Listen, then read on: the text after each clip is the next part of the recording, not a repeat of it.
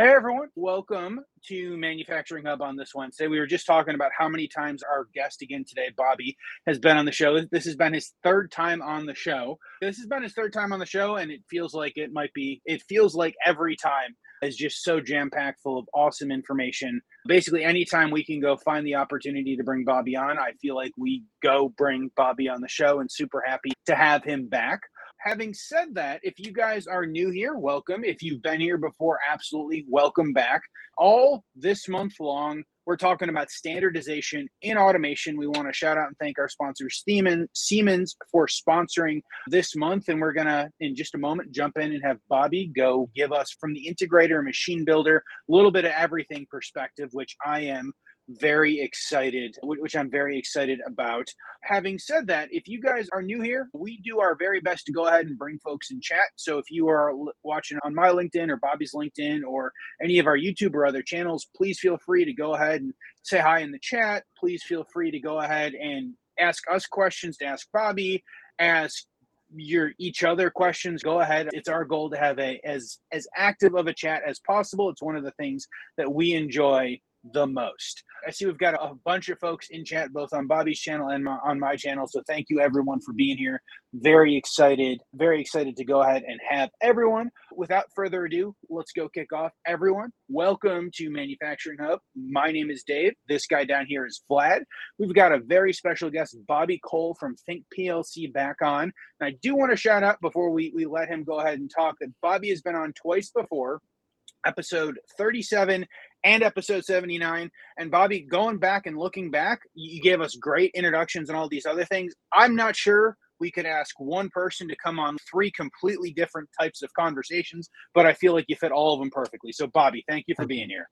Yeah, thank you. Same here, for making me an ambassador of the Manufacturing Hub podcast. So appreciate you. Absolutely.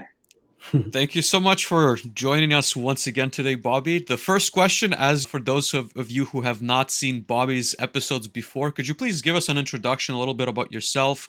How did you get into manufacturing/automation?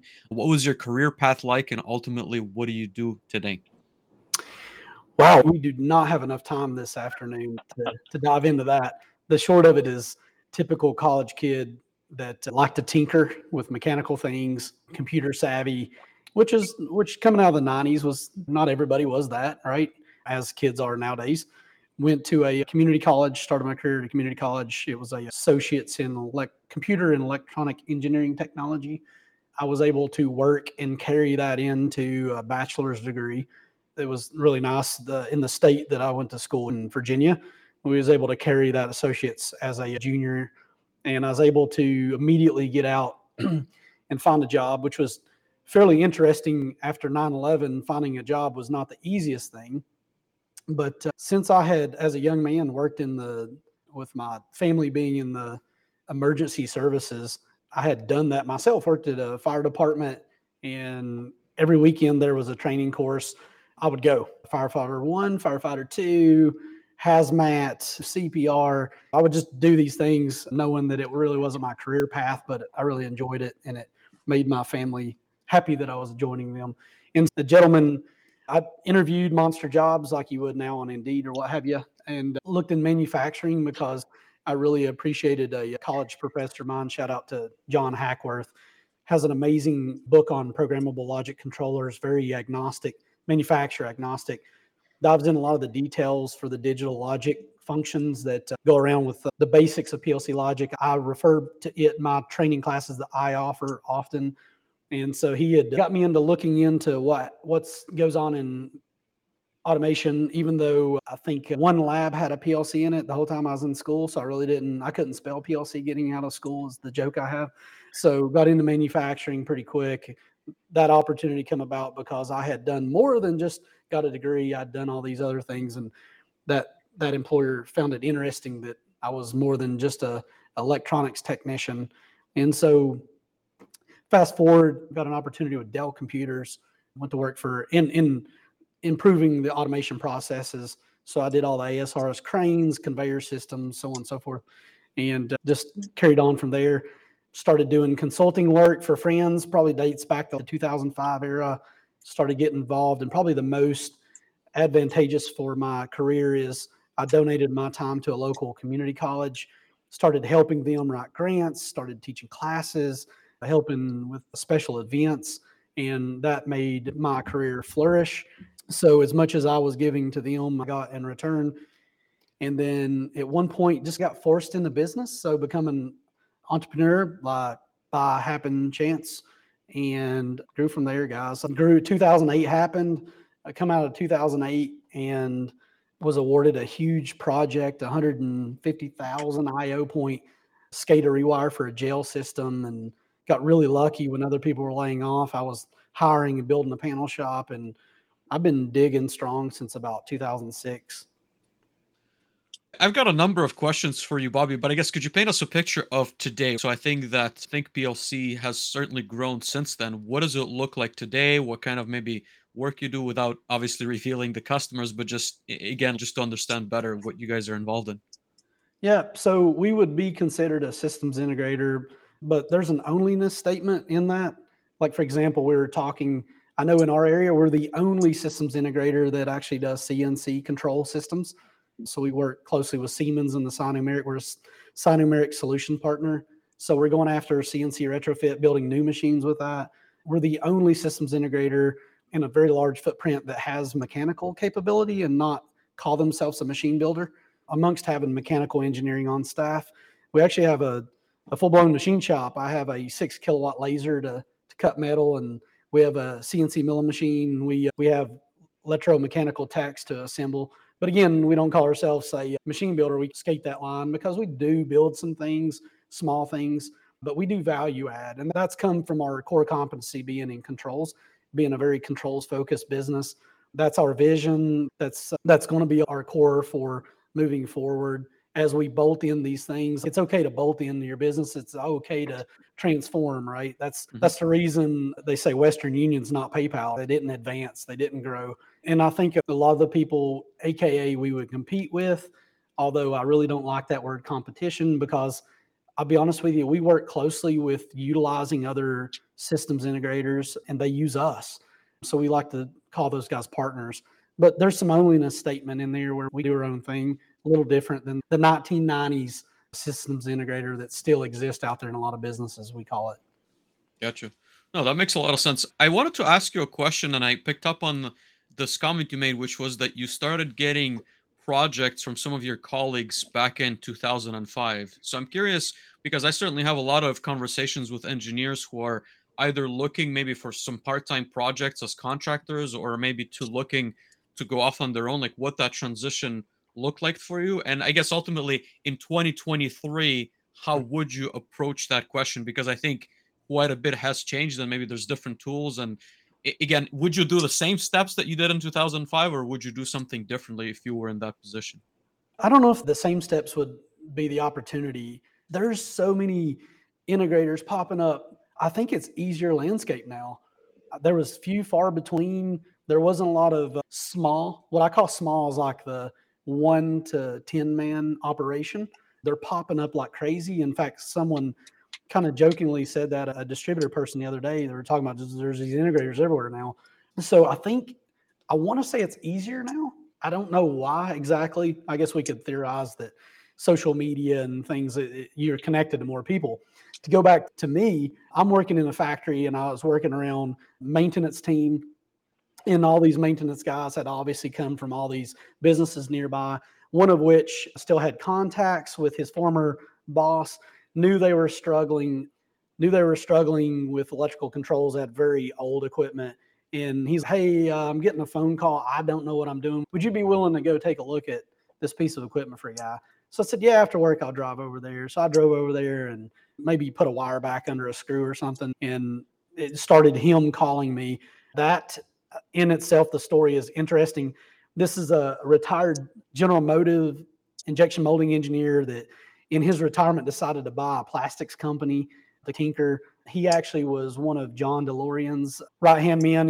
He came from Pontiac. He had 2 DeLoreans, which was really cool. Long story short, he sold his business to a Canadian company out of Montreal. They needed help. And so he called me up one day and said, hey, what would it take to have you for a year? And that really made me think about what it meant to do my own thing. It was out of necessity, not that I had some motivator. It was just like, hey, okay, there's an option here. Now, that's scary. There's a lot of great ways that you can get workers' comp, insurance, and other things to run a business the right way now for a one-man show or maybe a 10-person business. Like us at 28 people, we're a PEO company, so we have big company benefits now. That was unheard of in 2010 or 2005. So I just think the landscape is easier, and that's why you're seeing more of us out there, which is fine because there's plenty of work to go around.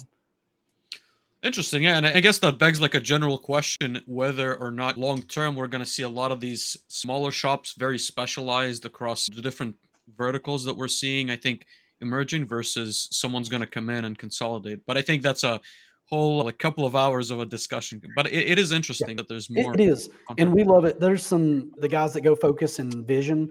We run like the plague to vision work. And we're just very honest. We're not that. We have some guys that's done it. We'll do some barcode scanning and stuff like that. But shout out to those guys that go after that work, because it's through my gray hair that I have now. I found that it's a very complicated way to make money. And it's a cool niche, though. It's needed.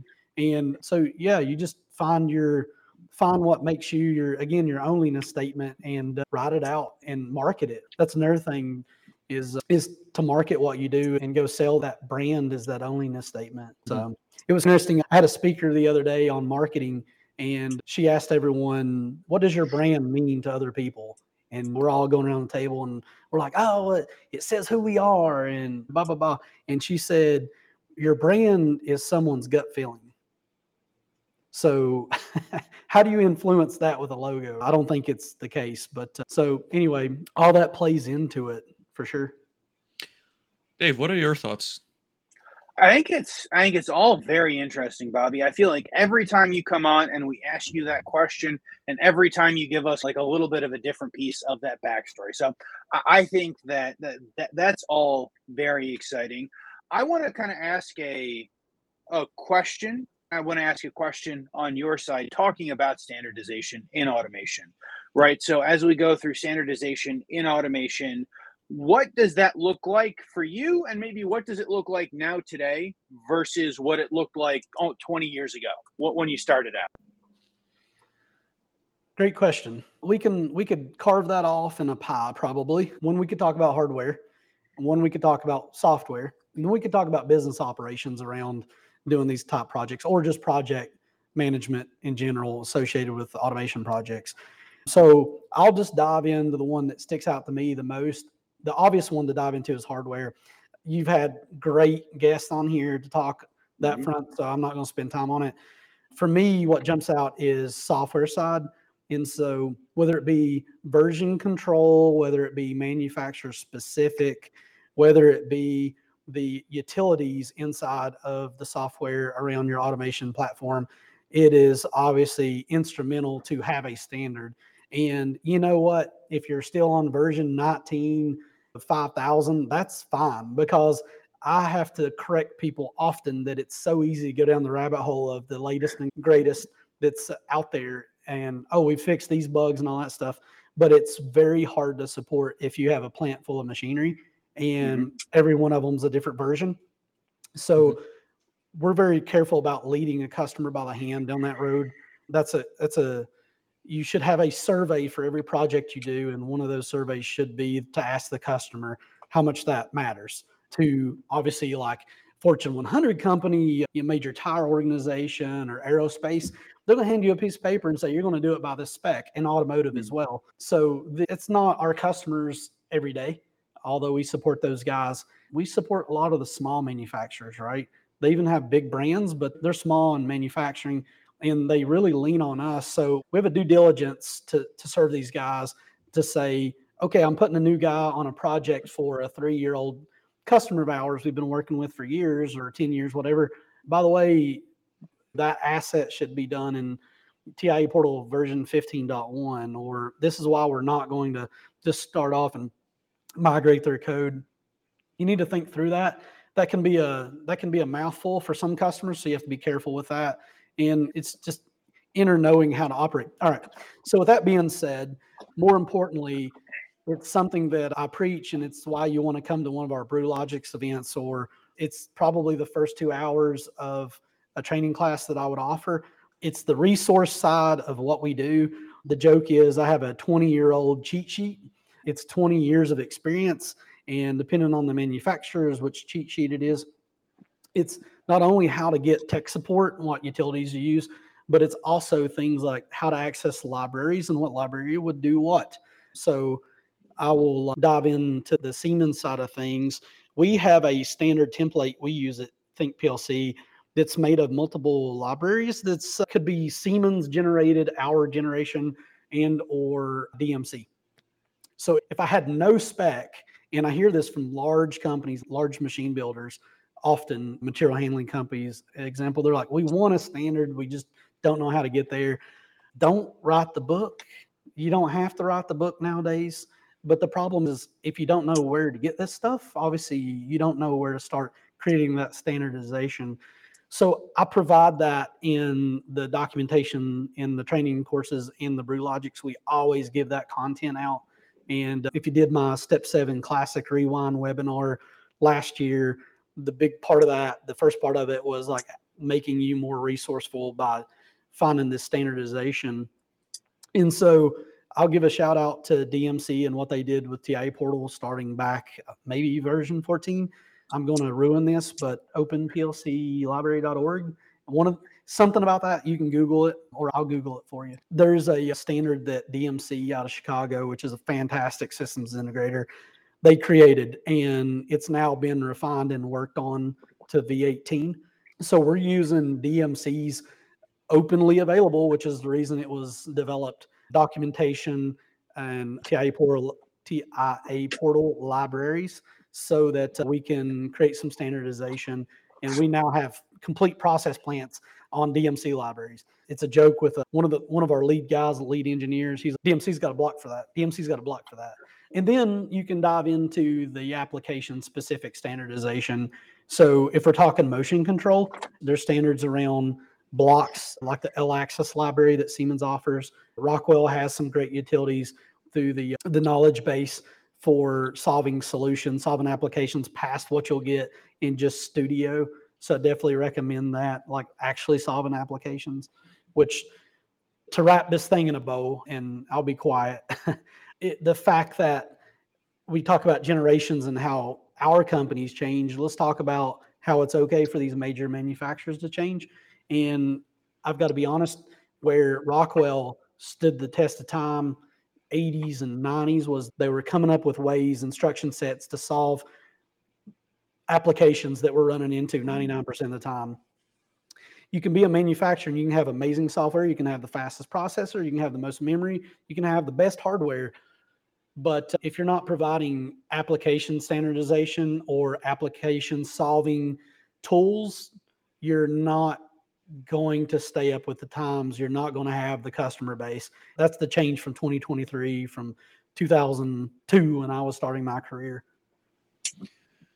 I've got a number of questions for you, Bobby, but I guess I want to maybe separate. So there's a couple of, I think, interesting points, right? And we can split this up into hardware. We can split this up into, because I think the challenges are slightly different, into software. And obviously that kind of encapsulates the libraries and application development. And then there's operational standardization, which I think will exclude maybe for the purpose or the scope of this conversation, but it is a challenge of its own.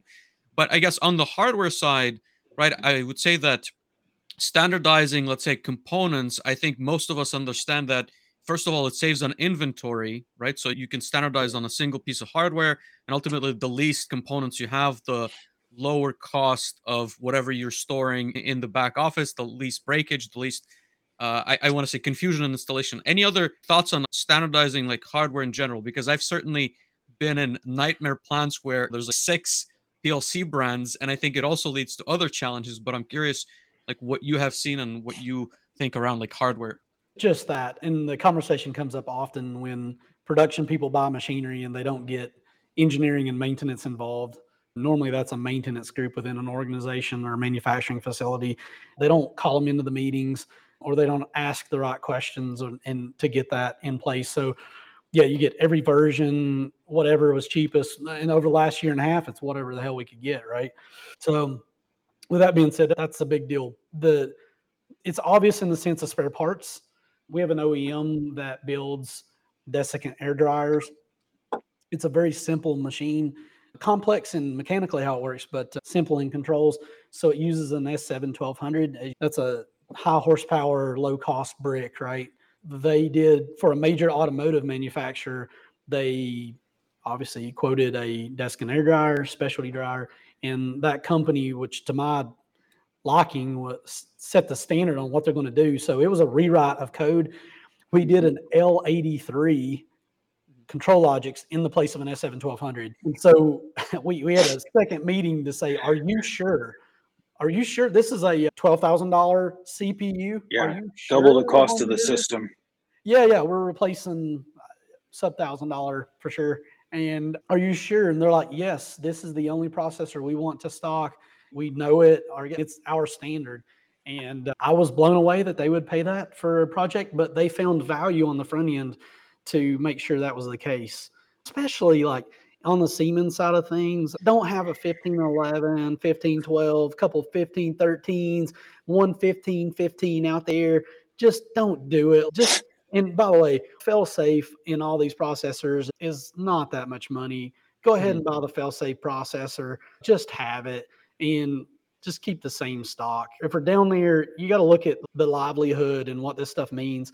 And we're down there picking up pennies and dollar bills are blowing by our head. Do you, I guess, so the conversations that I've struggled with the most is articulate maybe the intangibles, right? So like I've mentioned, there's factories that simply, and again, like I think we all feel it once we show up there and we see the 6 brands and the difficulty they just have maintaining their uptime and the struggling OE. But I think it's not as transparent as, let's say, you can buy a piece of machinery, like you said, at like 100K with one controller or a different one at 500K. And so the initial thought as well, we should be buying the one at 100K, but you don't stop to think about all these intangible, I think, struggles which come from buying different pieces than hodgepodging this together. So I'm curious if you had those conversations and how would you articulate these, I want to say, like less easy to come to terms with benefits or downfalls of not standardizing? It does come up often. We have a hard time helping control the purchasing decisions when it comes to spare parts as on a global level. We have a handful of customers we're that ingrained with, but on the front end, it's very difficult to have that conversation. It's really a duty on the distributor level guys and the manufacturer level sales reps regionally. I think that's something they need to come up with an unbiased way to communicate that where it doesn't sound like a sales gimmick, in my opinion. Obviously, Siemens has a really good story. I think Matt put it up there where obviously you can migrate the 1200 to the 1500 code seamlessly without a major undertaking and things like that. But the other conversation that often does not have is people do not use the resources available to look at the life cycle of a hardware component. And I've been guilty of it by just being ignorant to the fact that I was at the end of a life cycle of a product and then I do an upgrade. And then next year, by the way, we just did this upgrade. They love their new machine, but their new machine has hardware that now has been announced as discontinuation. And it seems like all manufacturers are creating discontinuation faster than they did earlier in my career. So that's another thing to keep up with. I like to be on the edge, but not on the bleeding edge. I don't like for the manufacturers to learn by my tech support phone calls for things that don't work. But at the same time, you can't be on the tail end of the life cycle of something. If you are, you need to make a business decision around that. Yep. I have some customers that we're still providing S7 300s day in, day out to. They have 600 systems out there. You're not going to just move that train all at once. It has to be a very strategized plan to move an OEM, and that we got to update drawings, bill of materials, internal part numbers. It's a big undertaking. So when we have people calling us and say, hey, we'd love you to use our widget and in this customer that you buy piles of parts for. And I say, yeah, that's great. But are you going to come in and update the bill of materials and update the drawings? And they're like, oh, okay, we get it. Give us a chance next time that comes around. Of course, we have that often. Dave, what are your thoughts? So I was laughing when Bobby was talking about some obsolete items. I had a customer, and for whatever reason, one of the engineers I was working with mentioned that we had used this very particular and specific brand of IPCs at a large client, Fortune 500 client, right? And they're like, oh, we have to have these. And we went down the path of going to figure out what they were. And they were end of life, right? Like within the next 12 months, you're not going to possibly be able to get them. And Bobby, I can't tell you how many hours I spent trying to convince the people that they wanted the things that's got 5 to 10 years of life cycle and not the thing that has less than 12 months of life cycle and will never be able to get it back. And I actually never convinced them. They ended up going with the thing that was already at end of life because they liked the sexy logo that it was associated with. I think it actually cost them more money than the other newer version of the thing as well. But sometimes, to your previous point about, hey, at some point we need to go figure out how this is not a sales gimmick of going and convincing people to stay away from end-of-life items, especially if you're looking to make major changes and put 50 or 500 of these items in your facility. I would agree with that. I think that we see some of that with vendor-managed inventory, but I think a lot of it becomes, this is the PLC that was spec'd with it. Why would I move away from the PLC or the HMI or the item that was spec'd with it? So I absolutely agree. I'd love to see a poll about this question, but I'd love to see the metrics on the age of the person responding as well. One thing I've run into in my career is you're working with a customer and you got to know your audience and understand what drives them, right? They're the hero in the story, so you just got to guide them. But you got the guy that's 5 years to retirement. It ain't broke. Don't fix it. It's always what we've always done. You're going to get a different conversation than a younger person, I feel like. And that's just always the case about going with something new. So it's change is easier for younger folks. Something to consider. Absolutely. I've had a number of clients ask, they tell me, Bobby, they're like, I'm going to retire in 3 years or 5 years. Am I going to run into an issue in 3 years or 5 years? And if the answer is no, they just look at us and they're like, I don't care. Then we'll go with whatever you've got if I won't have to deal with it. If it's the next person who's going to have to deal with it, then good on it. That occurs sometimes as well. Then it comes like whatever's cheapest, right? Yes. And speaking, I guess, of less obvious things, which I think is software, right? Because I think that hardware is at the very least, you see the cost, you see what the implications are. But in software, I argue that as a control systems engineer, I would have a good understanding of what's going to happen if it's written in a non-standardized way, let's say in a couple of years. But I think as you have those conversations with leadership, those are becoming more and more difficult to have. So I guess the question that I have for you, Bobby, is who do you typically see maybe at the end user side lead the charge on standardizing code? And I think Matt has left a bunch of comments. I know he understands what it typically takes, but who do you see at that table trying to wrangle and standardize maybe on the software side? Yeah, I'd love to say the corporate engineers, but we just don't we do work with companies that have corporate engineers that are big. Majority of my clients, again, it's the technician level guy that's part of the maintenance team that has maintenance responsibility as well as doing project work. And so usually those folks either on the front end of an opportunity quote or on the kickoff, they're involved. So we're usually sitting in a room with those guys learning what their standard is the day after we get a PO or whatever.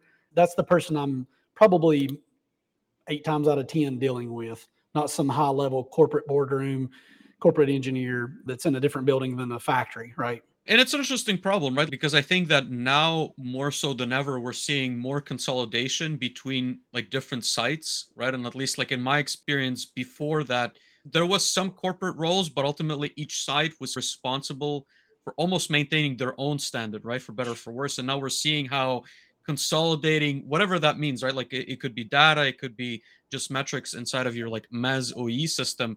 It is increasingly difficult if you don't have those standards in place, right? It becomes, I want to say, like very expensive to send out either the corporate engineer or a systems integrator to go and audit everything from ground up and then rework the code and try and make sense of it all, but ultimately standardize as well. Yep.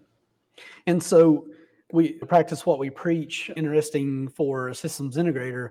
It's the small things that I've learned years past being part of bigger organizations and just learning the hard way. There's some basic things you can do as just a company, and you can do this as an end user as well in a factory. So you want a controls experienced maintenance person. because we got to have that person. So the first day they show up, HR person takes them in there and they talk about what not to do. They sign an employee handbook, and then it's okay. IT will get you a computer someday. All right. So they give them a computer and they're like, this computer it don't even have an RJ45 port on it. Like, now I got to get on Amazon and buy adapters. So even in our company, talking about standardization, we have really focused on the onboarding side of things. We put as much emphasis on onboarding someone as we have trying to hire somebody. And that's usually the opposite I've experienced. So little things like a checkoff sheet. We have a backpack with a laptop that's loaded with base Windows. It has all the softwares, VM player, license, all the VMs are on a hard drive, all the cable, DF1 cable, MPI USB adapter A2 cable, a 15-foot RJ45. All that stuff is there kitted. So when you come on board, here's what you get. You're ready to go. I can't tell you how many people fail on that front end. They're trying to be a systems integrator or they're trying to be a controls focused company, and we'll figure it out on the go. That's just been a thing that happens. Let's face it. That's a deficiency on a company like ours.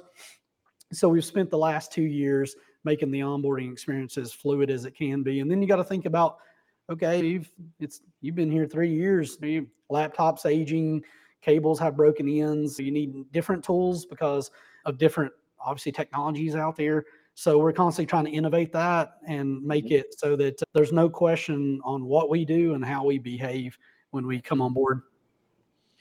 Yeah, and I would certainly resonate with a lot of those comments. I'd almost make the argument that certain manufacturers would have the engineers almost buy laptops on eBay to be able to service the equipment that they have at their facilities. And to be honest with you, again, like maybe taking the other side, I don't think it's because there's some malicious intent. It's because somebody at whatever level doesn't necessarily understand the requirements that a control systems technician or engineer has in order to support that equipment. Yeah. There's not a map of all the components, No. so we don't know. We cannot just access it through the web server that IT has set up, even though they have that right intent. But and it's usually the guy watching the fixing the emails and making sure that IP addresses in the conference room are working that's doing that. And it's just and then those guys get aggravated with operations because they're not being aligned to being told what. They don't sit down and have those conversations. Now, leading up to that, I would say we're 3 years to the table. We're 5 years late, and I'll blame it on the major manufacturers. Okay. But what's coming with the FT Hub from Rockwell and the TIE Portal Cloud is going to help create, I think, ease at some point to where the days of like having literally like flying places with 10 different programming cables for every PLC in the world you might connect to, and every version. Thank God that virtual machines come out, and we've been using those religiously since 2012 probably, but they're trying to harness that. And again, today, the fact that you can't get a USB drive, a 2 terabyte USB drive doesn't show up with a virtual machine of Windows perfectly tested by engineers from Rockwell and has all the software loaded, ready to go, and all you do is put your license on it, and Siemens as well. While that's not a thing to this day, there's some economic driver around that, I'm sure, but like we're asking it's a business for it. opportunity. It's a business opportunity. It's what we do. So, for example, years ago, have 10, 15 guys loading Step 7 Classic and have 4 hours for it to load while they're loading in Factory Talk View version, blah, blah, blah. And so this guy's laptop's got all these versions, and this guy is such a challenge. It was a major challenge of a controls business, whether it be at an end user or at a systems integrator. And virtual machines have helped with that.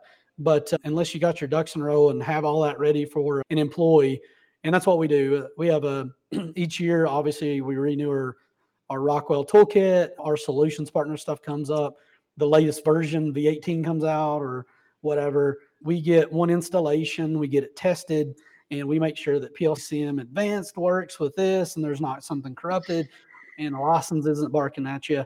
And then we distribute that. We get it licensed appropriately and we distribute as needed. Interesting. I see Matt mentioned the infrastructure code for this, and he mentioned a package manager called Chocolati. I don't know if it's, I'll be honest with you, I don't know if Rockwell has official software on that.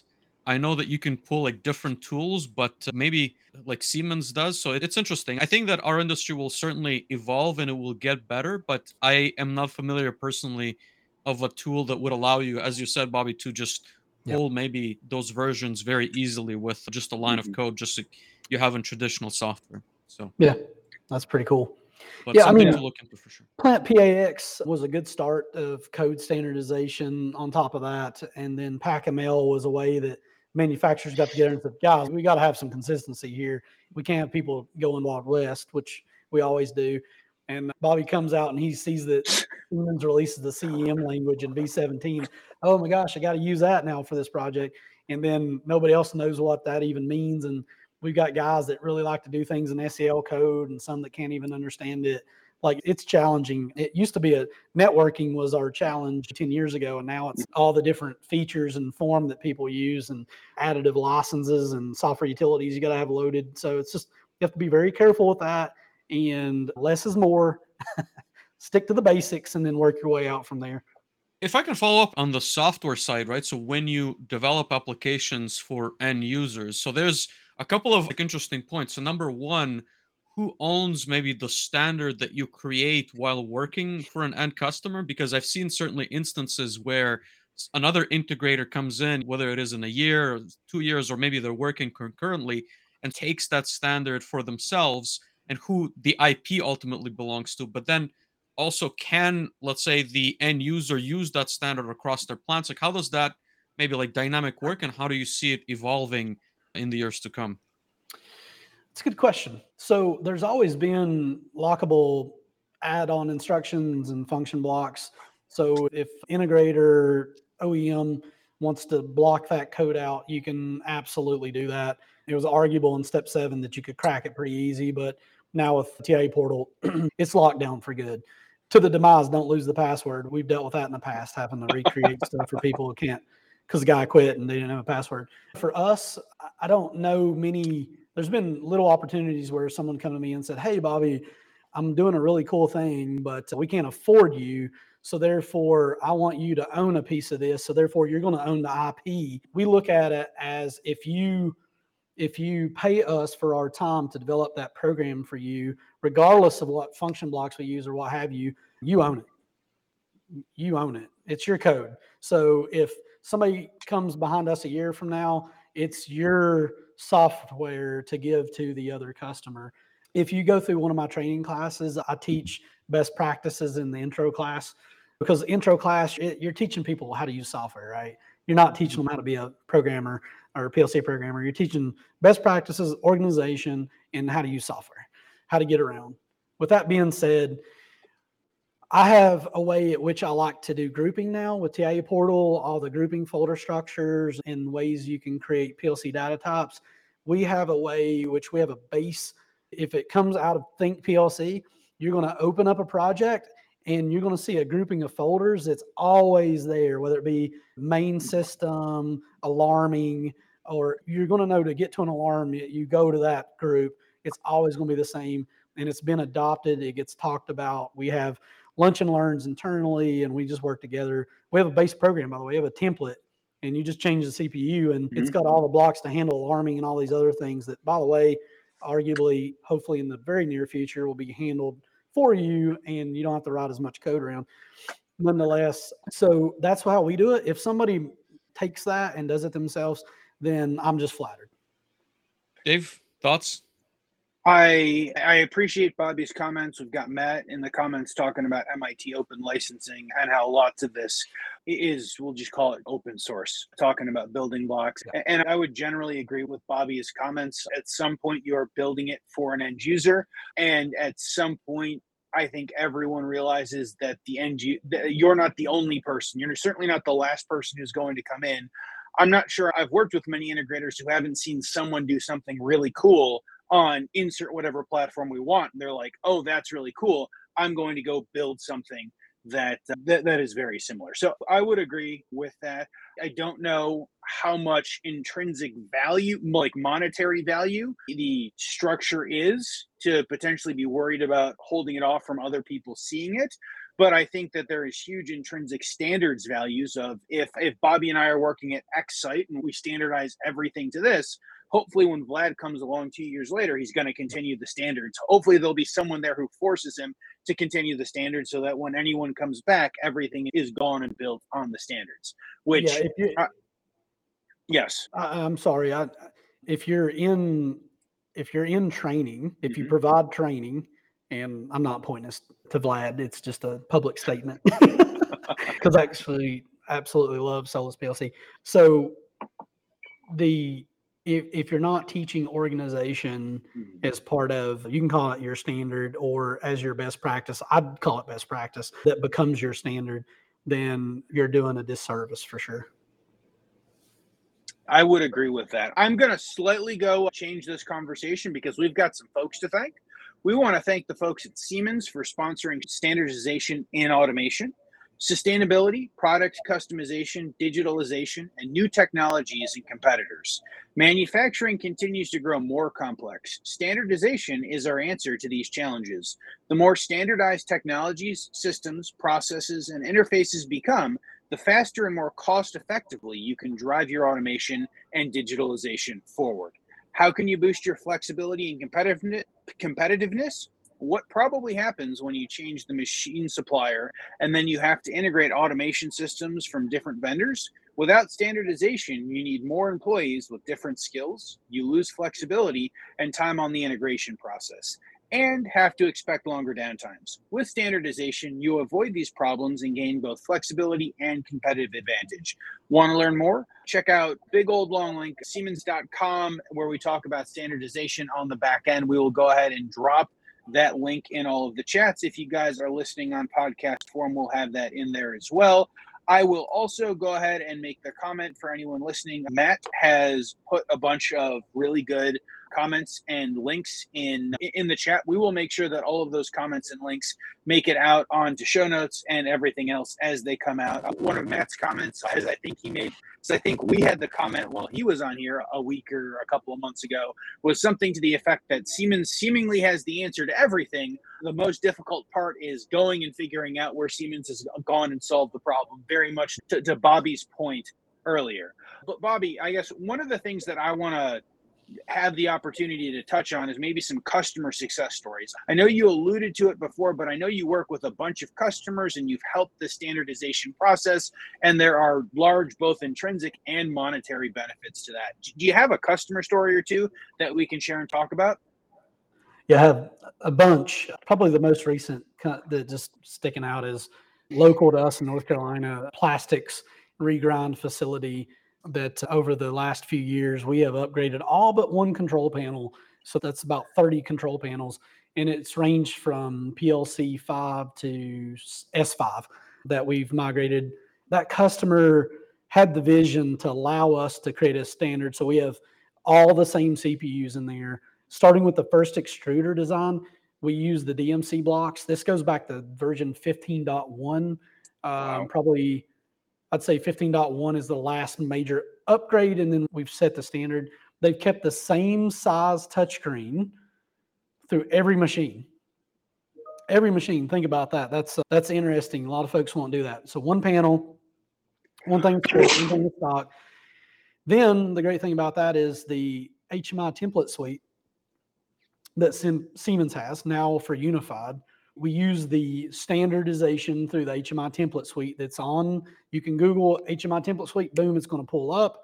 And we made that our standard for internally ourselves to give the customers, but made it for specifically this customer. And in doing that, marrying that with the DMC blocks, whether it be a valve or motor control, what happened is all the screens started to take the same look.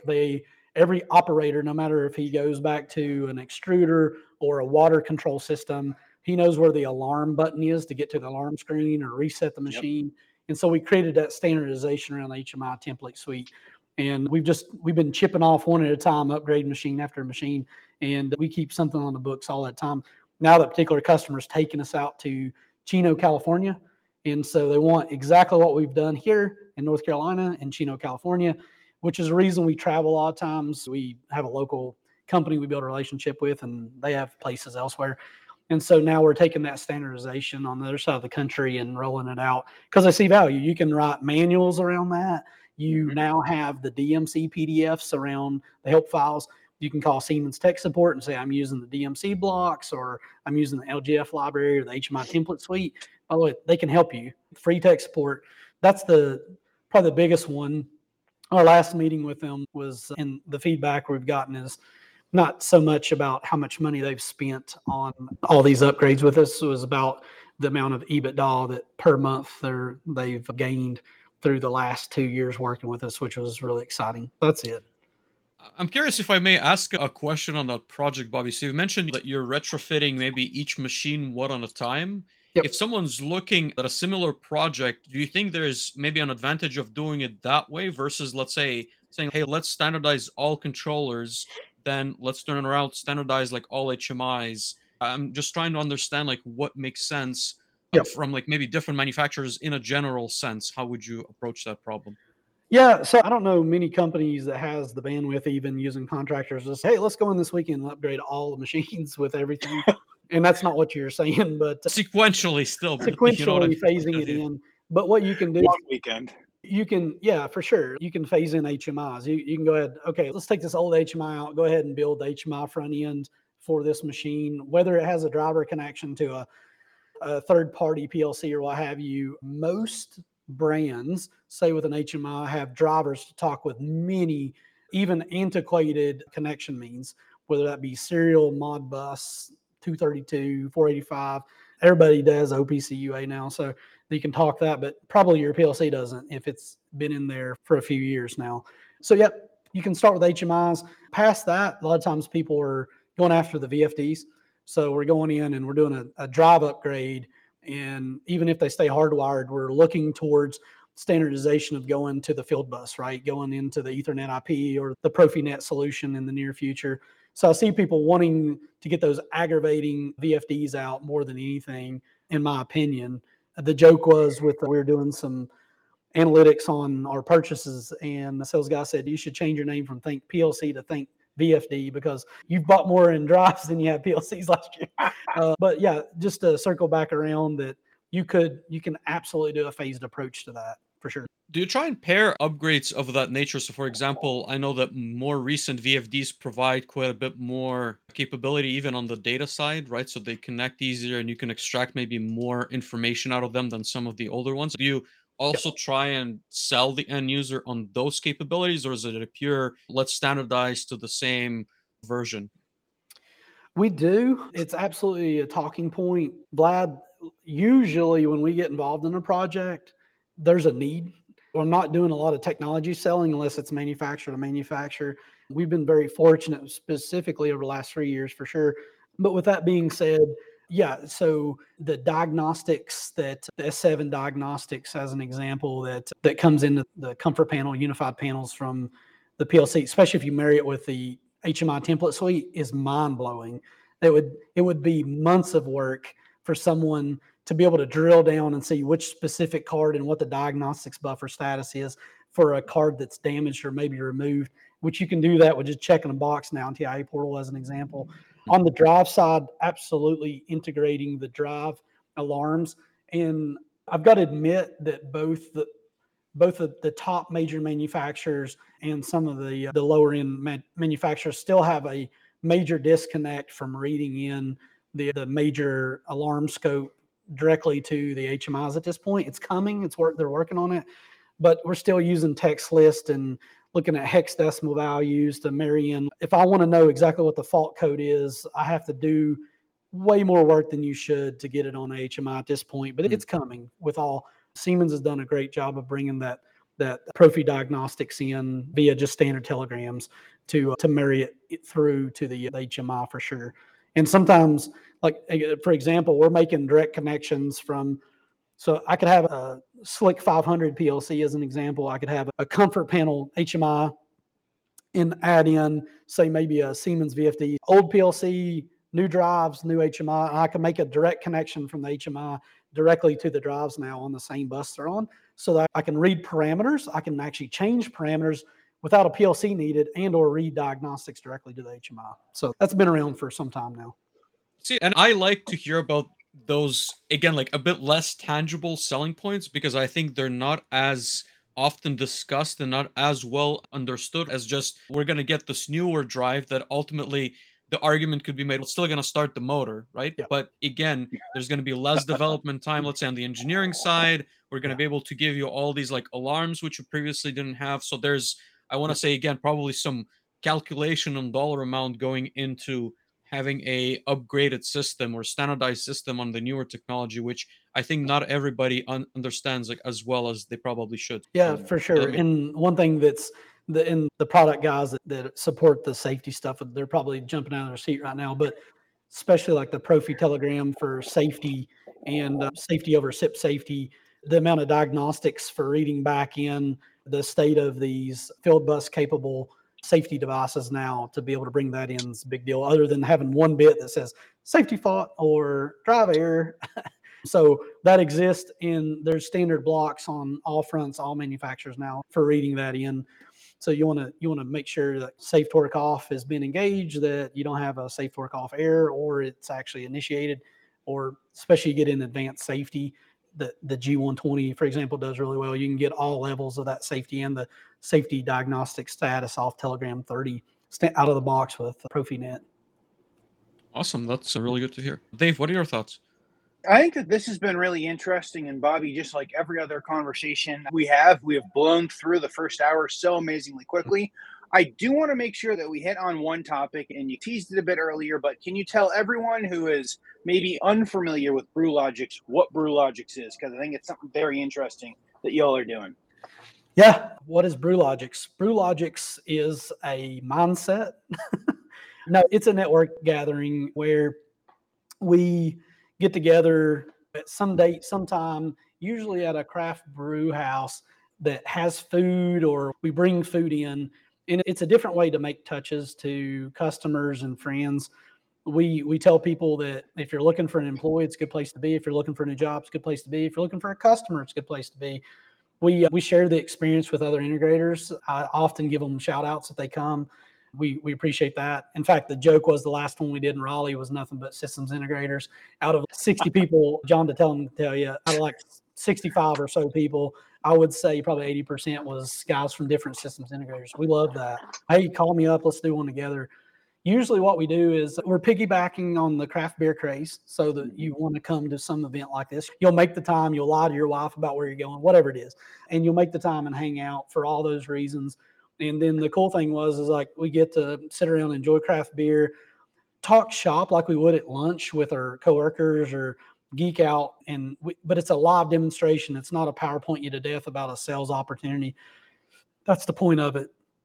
And we get somebody else to pay for it usually, which is really cool. So Siemens has been a great sponsor of this now for years. And we just really enjoy making touches with customers. And I've done it multiple states now. We have something like 5 of these things on the schedule through now to January. Come see us in Johnson City and Knoxville and Kernersville. So the Triad Winston-Salem area here, it's up and coming. And just in the next few months, we're excitingly doing new topics. So it usually includes showing TIE portal is actually up. We're actually making something work, and we're just doing snippets. We're not running long to where you're falling asleep on us. We're saying, hey, here's a really cool feature that you might heard of or not know about that you want to go back and talk about. If you're a production manager, maintenance manager, whatever, you don't have to know about how to program PLCs. You might see something, go back and say, I want to talk to somebody or talk to my guys about what I saw there so that we can innovate moving forward. Maybe setting standards, because that's some of the conversations we're having at the upcoming BrewLogix events. Is there a link? Sorry, Dave. Is there a link, Bobby, that we can send to our listeners/viewers to see where the upcoming events are taking place? Yes, sir. We'll get you links to all of them so that folks can find whatever's closest to them or more convenient and be a part of it. Awesome. Hope to do some virtual BrewLogix and do some at the trade shows in the coming future. We've discussed that at a high level. And again, it's just about getting good people together to talk about what we do. Perfect. Dave? Absolutely not. I was going to ask if there was a list floating around, Bobby. I think the last time you were on, Vlad and I said that we would have to find some time to go do a Brewlogics with you. And at least for me, it's going to almost be criminal if you and I miss each other 5 times in the next. I've done your couple thing months. 3 times. It's only fair that you. Bobby, I'm trying, right? It is not for lack of trying. If y'all showed up everywhere Wednesday at one particular, well, not Wednesday because I do this, but if it's every Thursday night, I would go find a way to make it happen. But I know you. we will find a way to make it happen and bring some of the folks here a little bit more sneak peeks as to what all goes on with the Brewlogic. So no, awesome, Bobby. Thank you so much. As to wrap it up, I like to put you on the spot. Maybe even more than the first hour or so. But I like to ask folks to go predict the future. So from your side, what do you think the future of standardization is going to become? Application solving, improvement. So you're going to see these companies, again, adding more library and adding it in the firmware like Rockwell has done in the latest firmware. What was Plant PAX, for example, essentially is now being built in out of the box without downloading a lot of things. And I think the conversations will increase about learn how to use software and let us help you solve problems. Instead of getting the gray hair that I have about making a machine do exactly what you need to do. It's been done before probably, or something to that effect. So let's build off that. Let's not have the customers pay absorbent amount of money for you to learn. Let's use something that can be supported and move forward. Other than that, I think around the software, like we talked about, cloud-based programming environments with FT Hub and TIA Portal Cloud coming. And I'll wrap this up, and we're going to talk about this at Brewlogics.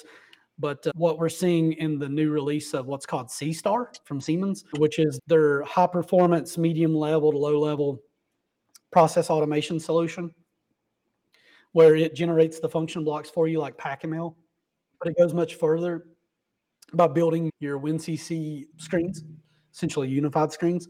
So you can they've created the standardization so you can build around that.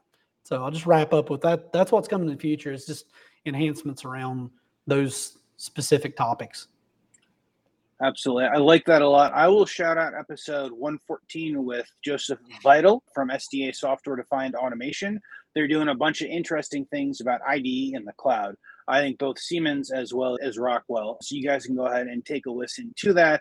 I think it's very exciting being able to, in theory, program everything off of an iPad and in a moving bullet train is what I've seen Joseph do, which I think is very cool. Next, Bobby, I'd love to ask you for some career advice, right? And I think you gave some great career advice. And if you're close and are looking to hire or looking to be hired, go to a Brewlogics event. But maybe if someone isn't going to be locally close to you and they're looking for some kind of early mid-career advice, what sort of career advice do you have for them? Always keep learning. Don't get your associate's degree and get someone to hire you and then think you're done. I spend my nights and weekends studying to this day when arguably I could not do that and maybe hire someone to do everything. I study nonstop. At lunch breaks, I pull up YouTube videos. I watch Vlad's to see if he does something that I've not seen before. I watch his videos, subscribe to Solus, talk to people. Crazily, because with a 1-year-old at home and everything else I have going on, I have time. I don't. But I enrolled in a MIT nuclear engineering online study course. Crazy. I don't know why. Don't ask me why. So just don't. And it can be about anything. For me, early on, it was learning more about mechanical systems. I wanted to get my way around a fab shop, building, milling machine, lathe.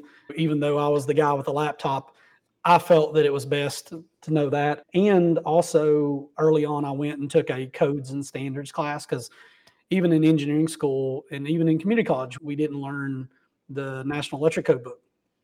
And I did after hours at a local community college where I was living, joined up. So just keep learning. You're not ever done.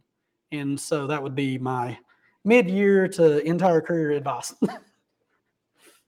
I love that. I absolutely love that. Thank you so much for that, Bobby. Before we move to the next one, I do want to thank again everyone in the comments. We've had so many fantastic comments with Caleb and Jason and Matt and Matthew, most recently as we were going through that. Again, as we said, we are very, very chat oriented, and thank you guys for going ahead and doing that.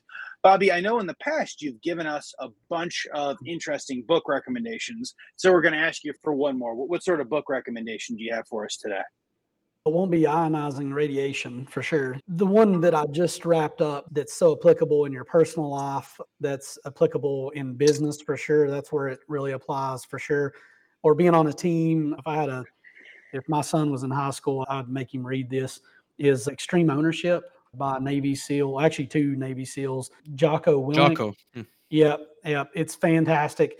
You don't have to be a meathead that likes war stories. He does give you a little insight to how it was to be in Iraq and Armati, obviously when we were over there in 2003 timeframe. But he applies real world mistakes that they made, that his team made, and ownership is a big thing in our company. We talk about that. So we said the year before, is it as good as it could be? Taking extreme ownership, it will get you there. So I keep carving away at things like I want people to be bought in. And if you get a team together that has extreme ownership, or at least working to that fact and is open to the concept, it really applies for being a high performance team. I know that he does conferences as well. I don't know if you've been to Jocko's conferences. I've been really close to pulling the trigger, but oh man, that would be great. I wish I had the money to bring him as a business consultant, because they do that as well. Yeah, if you're interested, Audible, he's on Audible, and it's done by him and Leaf, their Navy SEAL, and it's fantastic to hear them tell the stories. But reading is big too. But yeah, he has TED Talks, so you can get on YouTube, look up Extreme Ownership. You'll see his TED Talk on Extreme Ownership. It's amazing. No, that's awesome. Thank you so much, Bobby. I think you're the second person to recommend that. And Vlad, you listened or read the book after Zach had recommended it a couple of years ago? I listened to the book. Yep. And like I said, I've watched many videos of his, I've subscribed to his podcast as well. He does a number of things that are really interesting. And I think he's been on a number of podcasts outside of his own as well. So. Oh, interesting. No, that's awesome. Thank you so much for that, Bobby. And then, Bobby, last question for you is, who should reach out? Who are you looking to connect with? Are you guys looking to hire? Are you looking for more customers? How can our audience, the folks listening, help you? All of that. I find myself often giving advice and helping people where I don't find anything in return, which is absolutely fine. So anybody has a question that for some reason, in some godly sense, thinks I can add some value, absolutely. I am pretty responsive, whether it be after hours or whatever.